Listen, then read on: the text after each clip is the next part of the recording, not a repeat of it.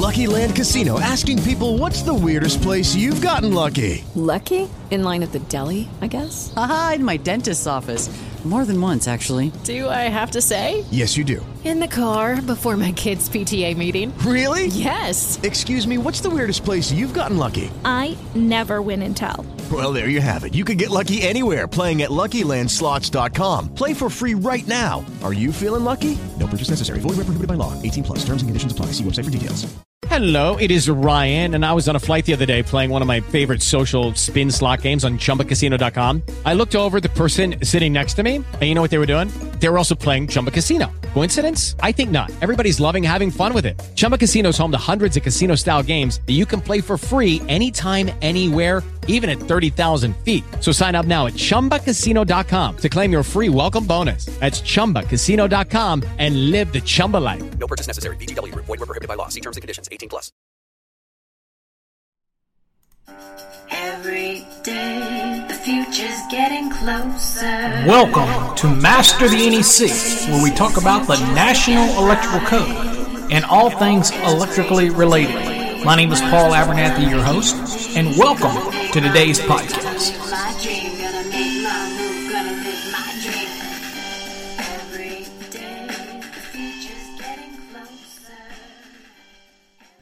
Well, hey everybody, welcome to another episode of Master the NEC, where we talk about the National Electrical Code and all things electrically related. My name is Paul Abernathy, your host, and welcome to today's podcast. So today's podcast, we are going to talk calculations again. And it seems that I get a lot of questions from people that are preparing for an exam. And I'm assuming they didn't watch our video on optional calculations and standard method calculations for dwelling units and things like that, because that would probably answer most of their questions.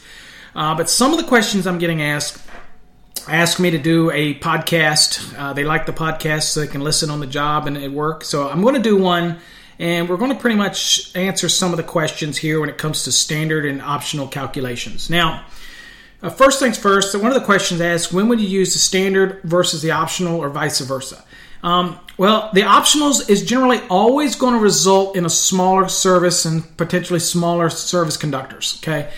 It's the inherent nature of its demand factors that it does that, the first 10,000 at 100% and the remainder at 40, and you're taking full nameplate and everything. So you have some good diversity and some demand factors in the optional method, where when you're dealing with the standard method, you really, once you get past the general lighting, receptacles, small appliance, and laundry, that's your big demand factor, and you apply that. And of course, you've got some additional demand factors if you're dealing with fasten-in-place appliances, and you're running into where you have 4 or more. You do get to take a 75% demand factor for that. And you do have your tables for dryers and oven ranges and heat and air conditioning. But I think what I fall into the most of the time is that you get much more demand diversity with the optional method, which results in a smaller service. Now, with that said, I always tell people you should always go into this with the understanding that you're going to have to really do both. I know a lot of electricians today can just eyeball something and not do a calculation, and then they end up calling and having a problem with something. And first thing I always ask them, did you do the calc? And I can tell by their pause that they really didn't. They're like, well, I've built houses like this before, this size, and it's always been this or this or this. And I'm like, I understand. I said, but homes today are getting more and more power hungry with the appliances and things that we put in it. So I'm just saying, at least for an exam, you've got to learn how to do the calc, right? I mean, you got to learn to do the calc. Now, whether or not you put it in practice in the real world is one thing. But to get past that hurdle of minimum acceptable knowledge to give you a license, I mean, you got to know how to do it. And the biggest thing is, on most of the exams, you don't have to do this for an entire dwelling or for an entire small office building. Right? They only want to know the pieces, that you understand the pieces. You understand that fastened in place appliances in 220.53 is when there's 4 or more when you're doing the standard method, that you have a 75% that you can apply a demand factor for that. They don't understand that when it comes to the optional method that you take the full nameplate values and do it, because you're only getting one solid diversity. You're only getting the first 10,000 at 100% and the remainder at a 40, but you get to add that to all of the items that in the category, except for obviously heat and air conditioning, which is a totally separate. But they don't understand that in the standard method you're given some pieces that you can use, whereas in the optional it's a lump. And ultimately, the optional becomes usually is always going to result in a smaller service, smaller conductors. So that's why most people go with the optional method. Smaller means less cost. Again, there's enough diversity. And if I'm given the option to use one over the other, am I just going to arbitrarily throw a larger service as necessary based on my calc? So am I going to throw larger conductors as necessary? Maybe. But again, you got to compare the two. And most exams it'll state whether or not you use the standard, and then it'll tell you, unless it states to use the optional, you consider the standard method, because that is the standard method, part 3.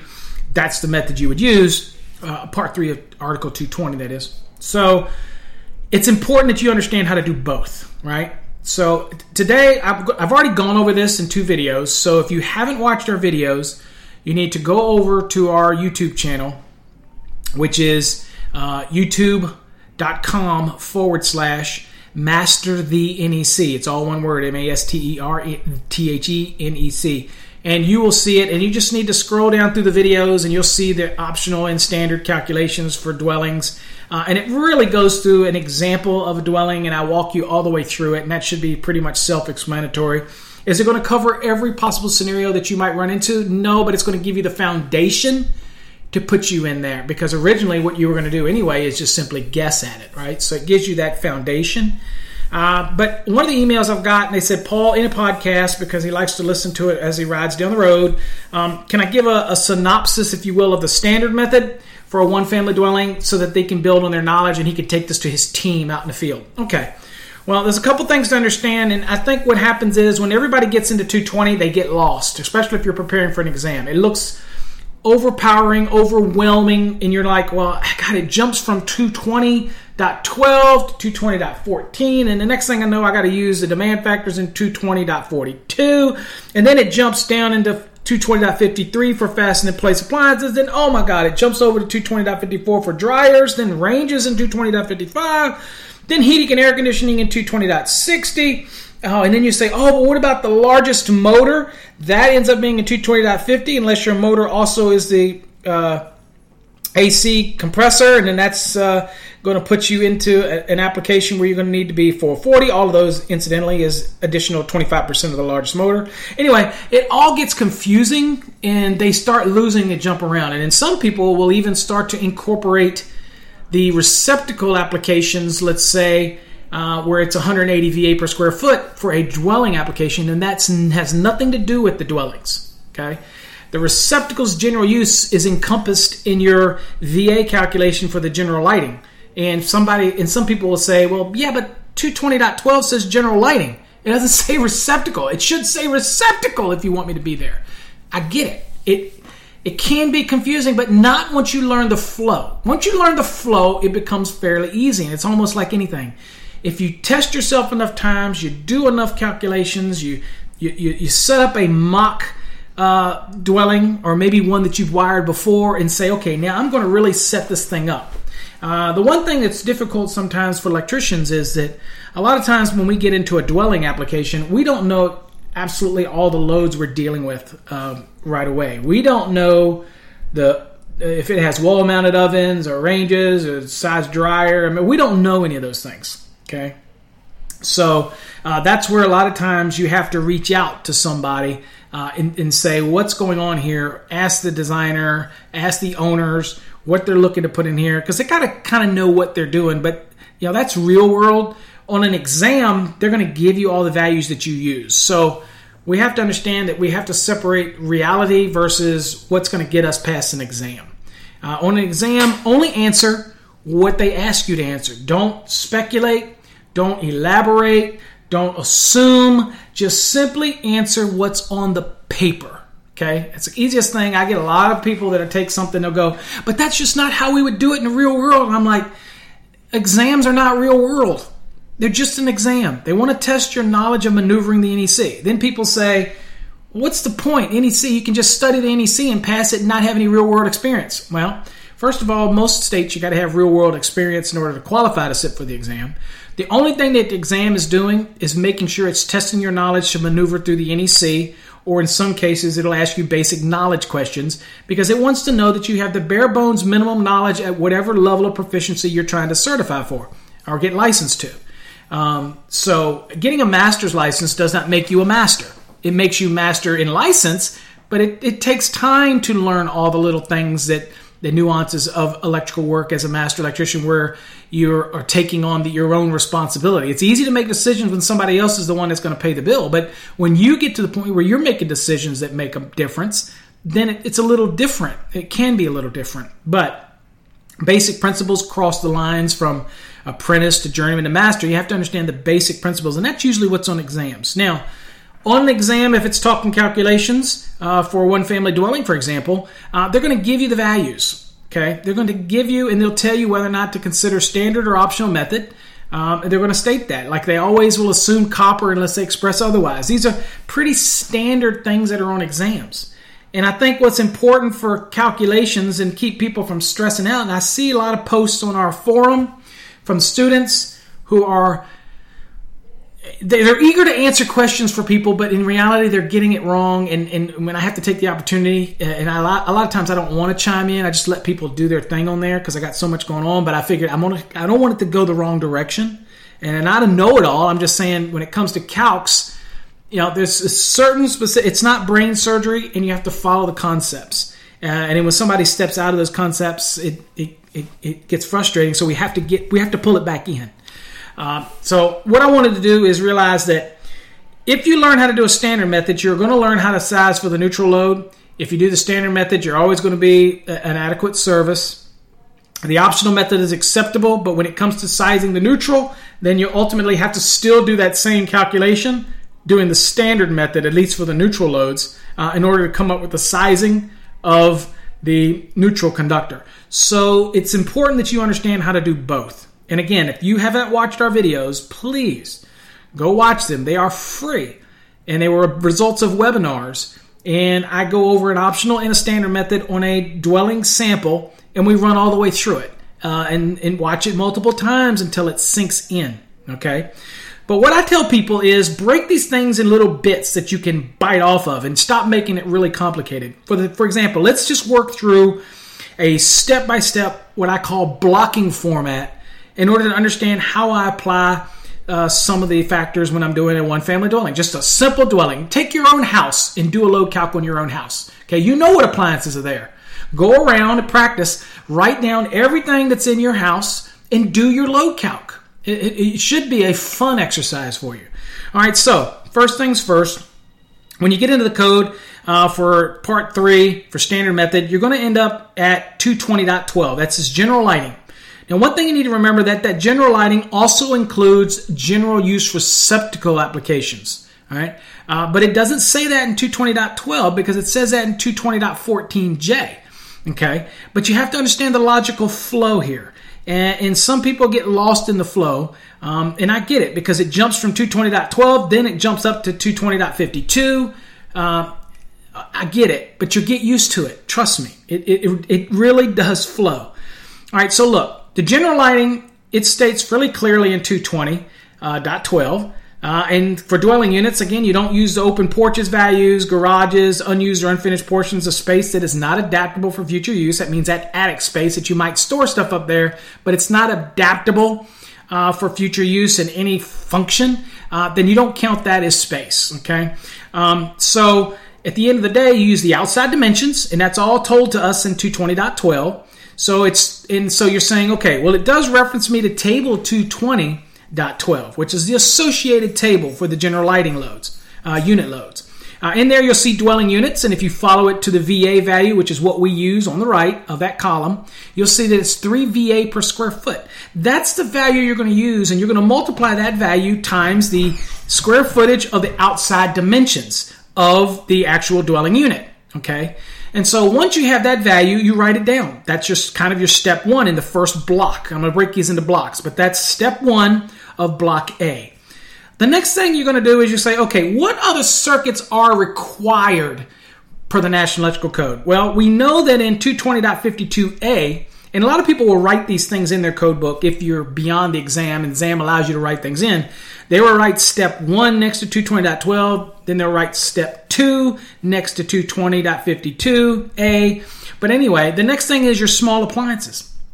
All dwelling units are required to have a minimum of 2 small appliance branch circuits in accordance with 210.11c1. That's the branch circuit requirements in 210.11. Now, these are givens. You have to have it. Now, in order to know what VA to attribute it, you have to go to 220.52a. And that's going to tell me that I need 1,500 VA per small appliance branch circuit. Well, 210.11c1 tells me that I have to have at least 2. Now, if I have a kitchen and dining area, and if I have more than 2, then this number wouldn't be just 2. It'd be 3 or be 4. Whatever I have is what it's going to be.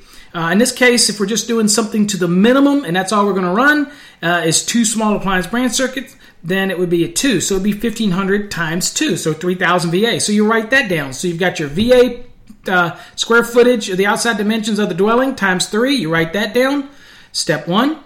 And then, of course, the next one is 1,500 VA per small appliance branch circuit. You write that down. That's step 2. And then step 3 of the first block is laundry branch circuits. Again, we're in the 2017 NEC, so let's not jump to the 2020 yet. Let's stay within the 2017 now for all those that are thinking, well, he's going to go to garages next. Let's not go there. We're staying in 17 for this example. All right, so laundry branch circuits is the next, and it logically follows 220.52a because this is 220.52b. And again, if you look in 210.11c2, it's going to say I have to have at least 1 in this one family dwelling. All right. So in that case, that is another 1,500 VA that I'm going to add for each laundry circuit, but I have to have a minimum of 1. If I have more than 1, then I'm going to have 2 or 3 or how many I've ever got. I have to do that times 1,500 VA to get me my total VA. So at this point, you have 3 steps. You have 1, which was your square footage outside dimensions times 3 VA. 2 was 1,500 VA times the number of small appliance branch circuits, which the code says a minimum of 2, so that would be 3,000 in our minimum example. And then the third thing was the laundry branch circuit, 1,500 VA times however many laundry branch circuits we have. Well, we only required to have at least 1 per 210.11c2, but if you have more than 1, then you have to do 1,500 VA for each one of those. But we're doing the minimums right now. So I've got all of these values that I wrote down. Now that is block A. Now block A is allowed for you to have a demand factor applied to that. And so that demand factor is what kicks in table 220.42. Now 220.42 is going to give us the rules that say, okay, I can apply these demand factors in this application. All right. Now you're probably asking at this point, well, I haven't done anything for receptacles yet. Absolutely you haven't. And I don't want you to even think that you do, because I don't want you to get confused when it comes to dwelling units. Because if you're thinking about that, you pull out your code book, and I happen to have mine here. You look at your code book, and you realize that all of these aspects that we're adding up, when we get to the aspect for receptacles, you look and you notice that there's a 220.14j that says dwelling occupancies. And in that language, it says that in one family, two family, and multifamily dwellings, and in guest rooms and guest suites, hotels or motels, the outlets specified in J1, J2, and J3 are included in the general lighting load calculations of 220.12. It says it right there.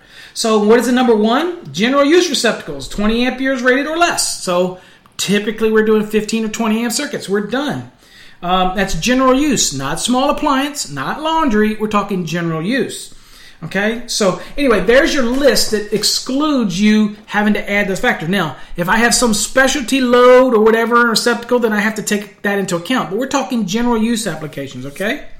So that's why I say it's easy just to block that out of your mind for a simple one-family dwelling, because the receptacle load is incorporated by virtue of 220.14j. So not thinking about it when you're dealing with dwelling units means that you just know that when you're doing these calculations and I'm going to apply the demand factors, of table 220.42 that those general use receptacles are already incorporated in here. It's already taken account. It's already figured in, okay? Keep it simple, folks. So that's your block A, and you apply the demand. So what do we know is whatever value those came up when we added all three of those together, you take the first 3,000 VA, and you're going to take that at 100%. It means you write 3,000 down. Whatever is remaining after that, then you're going to apply some additional demand factors, whether it's 35% or 25%. Again, it depends on how you're moving through the process, okay? All right, so as you look at it, you'll notice that if you're at the table 220.42, it'll say that the first 3,000, you take the demand is 100%. So that's 3,000 is 100%. Then it says from 3,001 to 120,000 that you're going to take at 35%. And then, of course, the remaining over 120,000 at 25%. Now, there's not many dwelling units that are going to get to where you're over 120,000, okay? Not pretty much, be pretty tough to get to, all right?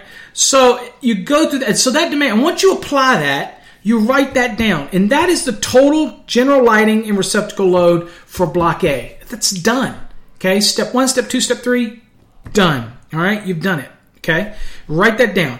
Now is when you move on, and you see how you went from 220.12 into 220.52A. You jumped from 220.12 over, and you're doing residential now, okay? Even though you had to look at 220.14J, that's why I'm saying ignore that so that you don't have to lose track of how you're going down your sequence. Now you're jumping up into the .52 aspects, and you're starting from there. So that's where we got our small appliance values, our laundry values, and now we're looking for appliances. All right, we already did the first part, block A. The next thing is block B, and that is fastened in place appliances. Okay, now I'm going to use the nameplate rating. Okay, and what I'm not going to include in this, when I'm talking about fastened in place appliances, I am not including things like electric ranges, clothes dryers, space heating equipment, or even air conditioning equipment. That's got its own place. We're talking about things like trash compactors, dishwashers, disposals, water heaters. All of those type of appliances are going to go here. Now, if I have three, okay, then I'm going to take them at their value, their total VA value, whatever it is. And if I have to understand how to convert using Ohm's law and Watt's law, okay, come up with my VA value. All right, but I have to take that full value, okay? Now, if I have 4 or more of these appliances, then guess what? I take their values and then I get to multiply it by 75%. So I'm adding a demand. With the Lucky Land Slots, you can get lucky just about anywhere. This is your captain speaking. We've got clear runway and the weather's fine, but we're just going to circle up here a while and get lucky. No, nothing like that. It's just these cash prizes add up quick. So I suggest you sit back, keep your tray table upright, and start getting lucky. Play for free at LuckyLandSlots.com. Are you feeling lucky? No purchase necessary. Void where prohibited by law. 18 plus terms and conditions apply. See website for details. Demand factor here. And then so if the VA of 4 or more, I take their total VA and then I do it at 75%, and that is B, okay? And so that is my B value. I write that down. So I've got an A value and I got a B value. The A value is the general lighting receptacle. That's general use receptacle. I got a B value, which are my fastened place appliances. I write that down. Remember, if I have 3 or less, then I just simply add up the VA values for each of the appliances based on the nameplate rating, okay? So I add those up. Okay. The next thing I go in is to C. Now, C is an iffy. And when I say iffy, that means that if there's no clothes dryer, then you don't have to take a value for a clothes dryer. There's not a requirement in the code to have a clothes dryer, okay? But most dwellings have a clothes dryer. Most have a laundry. Now, the laundry circuit really is what's covered the washing machine and the laundry, things like that. It's not the same. If I have a clothes dryer, then I have to figure it in. All right, so that's another thing on exams. If they don't say anything about a clothes dryer, I wouldn't assume a clothes dryer. All right, and if you happen to get that one wrong, I would contest that because there's nothing in the code that requires it. However, if a clothes dryer is present in your calculation, and it probably is going to be present in most dwellings, then I have to account for that. Okay, If I don't have one, then I don't add it to it. But let's assume that I do. So if I have one, then what you're going to find in 220.54, and I've got a separate video on this as well explaining 220.54, is that I'm going to use 5,000 watts, which, just to remind you, watts is equivalent to kilovolt amperes. Okay, so it's kW in watts. It's equivalent to kVA. If it's just watts, it's equivalent to VA. Okay, and so when you're doing calculations, you just assume that water heaters in watts, clothes dryers in watts, counter-mounted cooking units in watts, wall-mounted ovens in watts, electric heats in watts, but that is equivalent to VA. Okay, remember that, because we're always trying to solve everything down to VA. I just want you to know that those things might be given in watts, but it's equivalent to VA. All right, so we're trying to add up the VA. So in this case, you want to use 5,000 watts at the minimum for a clothes dryer, which equates to 5,000 VA, or the nameplate rating, whichever is larger. Okay, so 5,000 is your default. If the nameplate is actually larger than 5,000, then you're going to use the actual nameplate. Okay, in this application. All right, make it simple, clean, crisp, easy to understand in your application. Now remember, when you're doing this, it's also good to take your time and say, I also need to remember that the neutral load for this, because I'll need it later, is going to be 70% of whatever that VA is. Okay, 70%. And that's in accordance with 220.61b. So it just saves you a step if you go in and do that now while you're there and write it out to the side. But anyway, there you go. So that's your application. All the things that we've done up to this point, generally, most all of the appliances, most all the stuff is probably 120, except for the water heater. If it's not 120, then you don't add that in your 120 volt loads to size of neutral. But up to this point, the general lighting, small appliance, laundry, fastened in place, except for things that are 240, are going to add and contribute to the neutral. So you kind of make a little mark that you're going to have to add those things and take away the things like the water heater from the values. But that's where you're allowed to be, right there. Okay, saving you some steps here. Okay, the next thing would be your ranges. Okay, so now we're at D, part D. Okay, moved through every aspect of it. We moved through A, B, C, and D. Now we're at D, and that is the range ovens, cooktops, and other household cooking appliances that are over 750 watts. If they're under 750 watts, you take them at their value. If they're over 750 watts, then you have to go to 220.55. Okay, now here's another thing. Ranges, ovens, cooktops, and household cooking appliances are not a requirement by the National Electrical Code, although every single dwelling using has them because they have a kitchen, and the definition of kitchens require cooking. So at the end of the day, you're always going to have a range. But I'm just saying, it's not a mandate. The code doesn't tell me that I have to include a range, an oven, or cooktop in it. Okay, I guess the code allows you to starve to death, but I guess you don't have to cook. You can get stuff that goes in a refrigerator, I guess, and never have to cook. But just understand that step. So you see how we're breaking these down. You're going from the clothes dryer, that's 220.54. The next, you're systematically going down to 220.55. You're dealing with your ranges. If you don't know how to do the range calculations, and when you're dealing with maybe a range and a cooktop or whatnot, go watch my video on range calculations. I do an extensive video that explains range calculations. I don't want to rehash that here. I'm just kind of going through the steps for you. All right, the next one you're going to look at is heating and air conditioning. Okay, now you're going to compare the heat and the AC.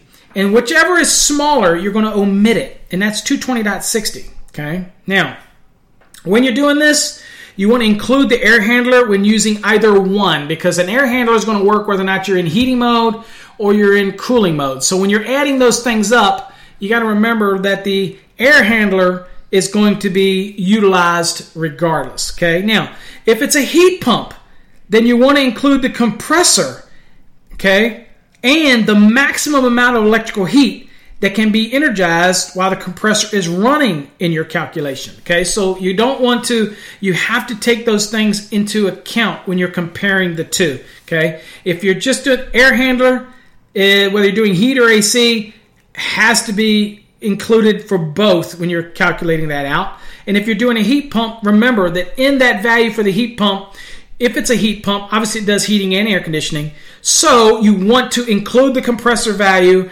and you want to include the maximum amount of electric heat that can be energized while the compressor is running. What is the maximum value that it can produce? All right, and that's what you take into consideration, and that's going to be the higher. So you're taking, obviously, the electric heat versus what the cooling is part of it is, and then you're comparing the two. But you need to remember that step, okay, we went through A, we went through B, we went through C, D, and that is E as you're going. So now on an exam, you want to be able to do each one of these. So they maybe just give you the heating and air conditioning loads and want to know which one do you use and how do you apply it. And so just be prepared to do that. Now, if you don't understand how to do the difference between AC and heat, then go watch our video on the optional method and the standard method, and we walk you through the concept of how to do that. Okay. Now, the next one most people probably skip because it probably doesn't make that big a difference in the real world, but on an exam, it's low-hanging fruit that I can see people putting on an exam, and that is when you get down to the largest motor. Okay, so you're already taking into account your motors and your calculations for your appliances and, you know, clothes dryers and motor, but there are motors that are in your system, like the motors for your disposal and things like that, which is basically a pure motor. Dishwashers, you take the appliance, you don't add the motor to that aspect of it, but you would for like a disposer, things like that. So you would have a motor if, for example, the AC is your largest load, and you would take into account the motor associated with that motor compressor. That might be your largest load, that type of scenario, okay, depending on what you have as far as heat versus AC or which one you choose. You might have a heat that's your largest, like a baseboard or something that actually has no motor loads in it. So, you know, you're going to have to find your motor load somewhere else. The point is, once you get to this step, you take the largest motor, and that is coming to you by 220.50 and 430.24, which basically 430.24 is reminding you that you take all motors that are continuous loads, and most of them are in this case at 125%. So you've already taken the motor that might be already utilized in the appliance or might already be factored into something else, but you're adding an additional 25% to account for that. And that is your largest motor. And you only have to do it one time. It's not for every motor, okay? It's just one time. And so you need to take that into consideration. And simply take the VA of that largest motor. You already, whatever it is. And on an exam, they're going to give you that value, okay? They're going to give you the air handler motor.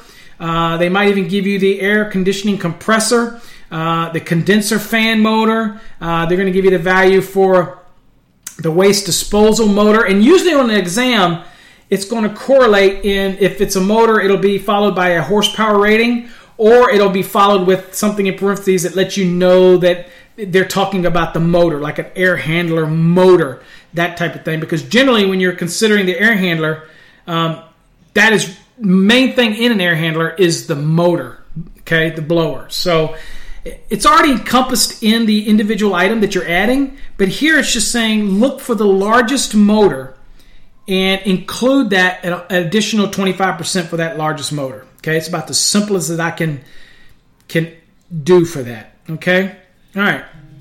So now you've got all these different items here.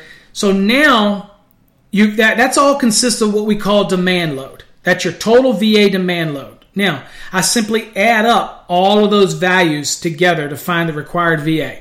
So I had part A, whereas I covered the general lighting, receptacles, small appliance and branch, and laundry. I applied a demand factor in table 220.42. That was the first 3,000 at 100. The next, after 3,001 up to 120,000, then I was able to apply a 35%. And then any value that's over 120, I apply 25%. Probably not going to happen in a dwelling, but you get the point.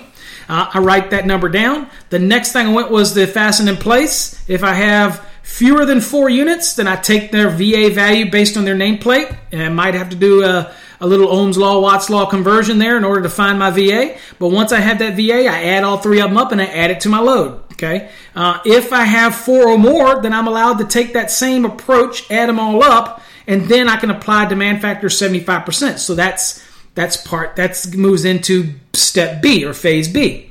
The next thing is if a clothes dryer is present, I go to 220.54. It's 5,000 watts or is equivalent to VA. Or if the nameplate is higher, I take the value of the nameplate. If it is higher, whichever is larger, I take that. If the nameplate's less than 5, I still take 5,000 as the minimum. Okay. The next step would have been the ranges, ovens, cooktops, whatever. I'd use that. I go to 220.55. If it's 1,750 watts, I simply take that value or whatever the value is of the appliance. If it is over 1,750 watts, then I have to utilize table 220.55. It'll give us some general use. I can tell you, just as for kicks and giggles, most normal ranges inside of a dwelling, we're simply going to use 8 kW in that scenario, which is 8,000 VA. That's typically what we're going to use. But there are applications if it falls under 8. For example, you get to apply demand factor, because if I'm in, let's say, 220.55 and I go to the table, let's say my range is 8 kW. Well, if it's 8 kW, I've got two options. There's only one appliance. I can use column C, which says I have to always use column C unless it's permitted in note 3. Note 3 tells me, well, if it's over 1 3/4 through 8 3/4, in lieu of column C, I can use the nameplate and apply it in column A or B, whichever it falls in. In our case, if it was 8 kW, it'd actually fall in column B. So then I could use an 80% demand factor, and that's going to be less than 8. Because if it was 8,000 kW and I can go 80% of that, then it's a no-brainer. You know that it's going to be less than 8. So I get to choose the lesser of the two, so I'm going to use column B's option, okay?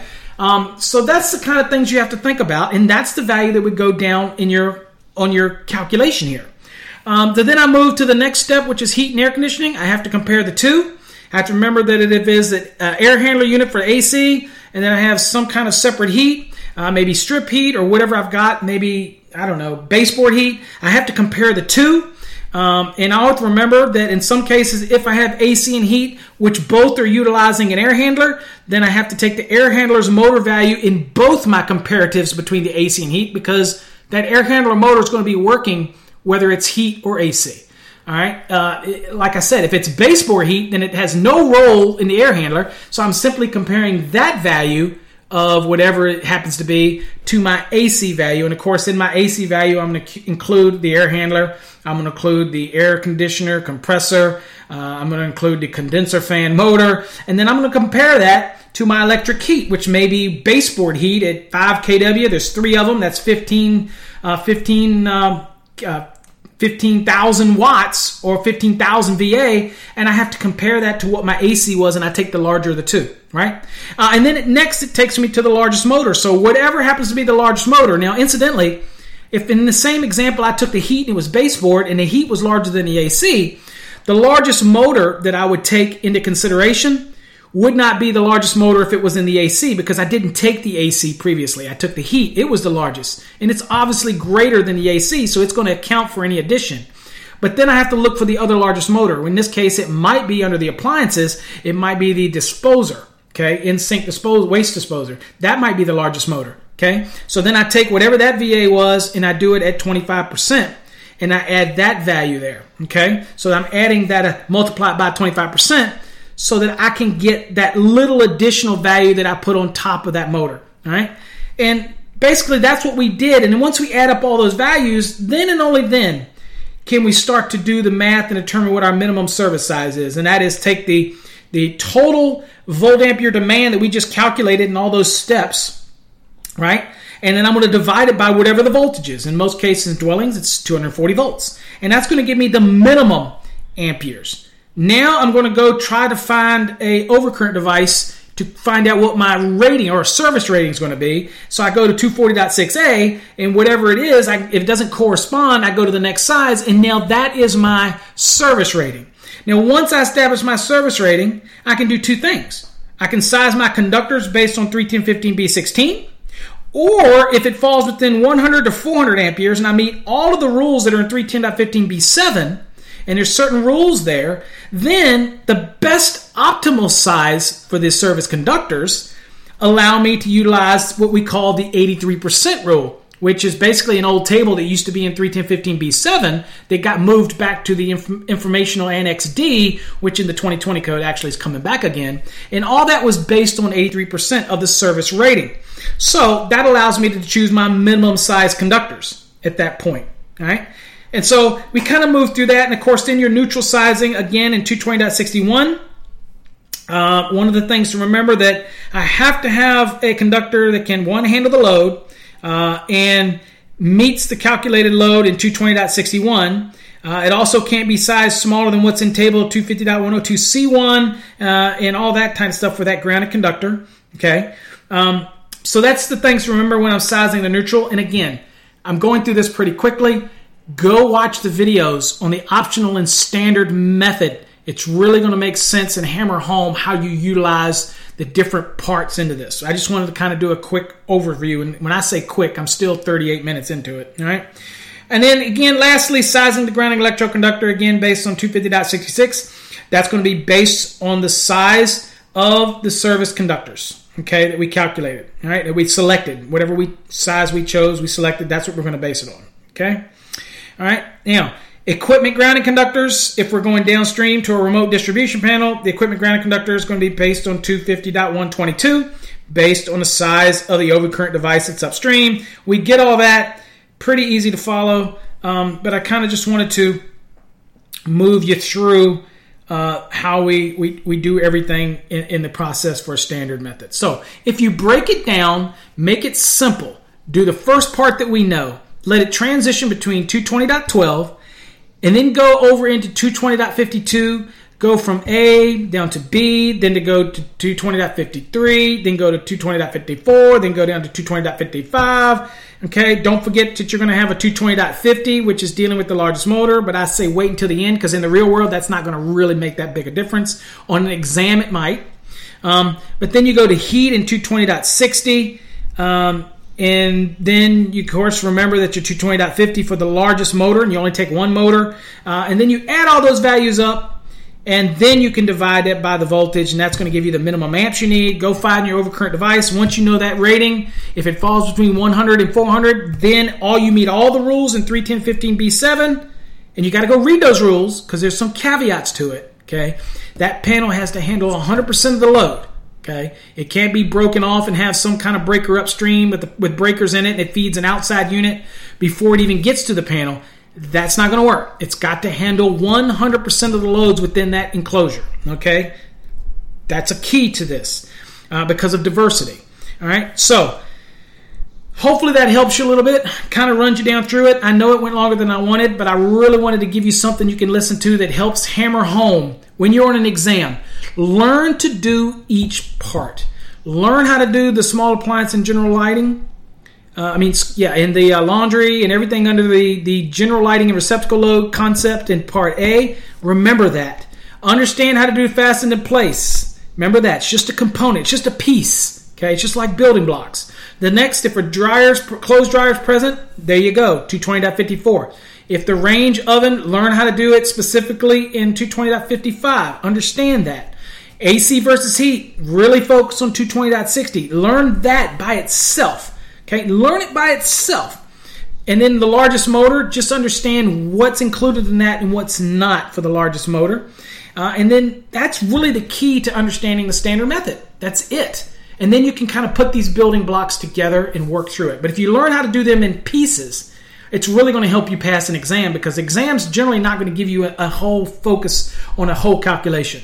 Okay, they're going to give you pieces to test your knowledge. Okay, that you know where to go to find these things. Okay, so anyway, hopefully that helps you out. Again, if you have any questions on this, feel free to contact us here at Electrocode Academy. I encourage you to get any of our courses. We have some great courses online for residential, commercial, industrial, grounding and bonding that really will go in depth and really take your game to the next level, learning all these concepts. If you're a master electrician and you want to take your game to the next level, we have the CMECP program. That's over on mycmecp.com. Go visit that and read more about it.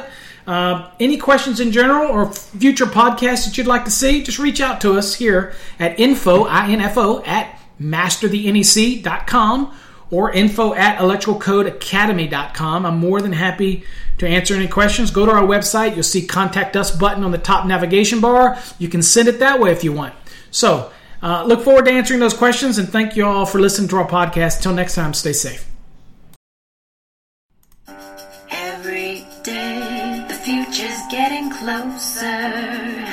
Every day, the future's looking bright. Every day is another beginning.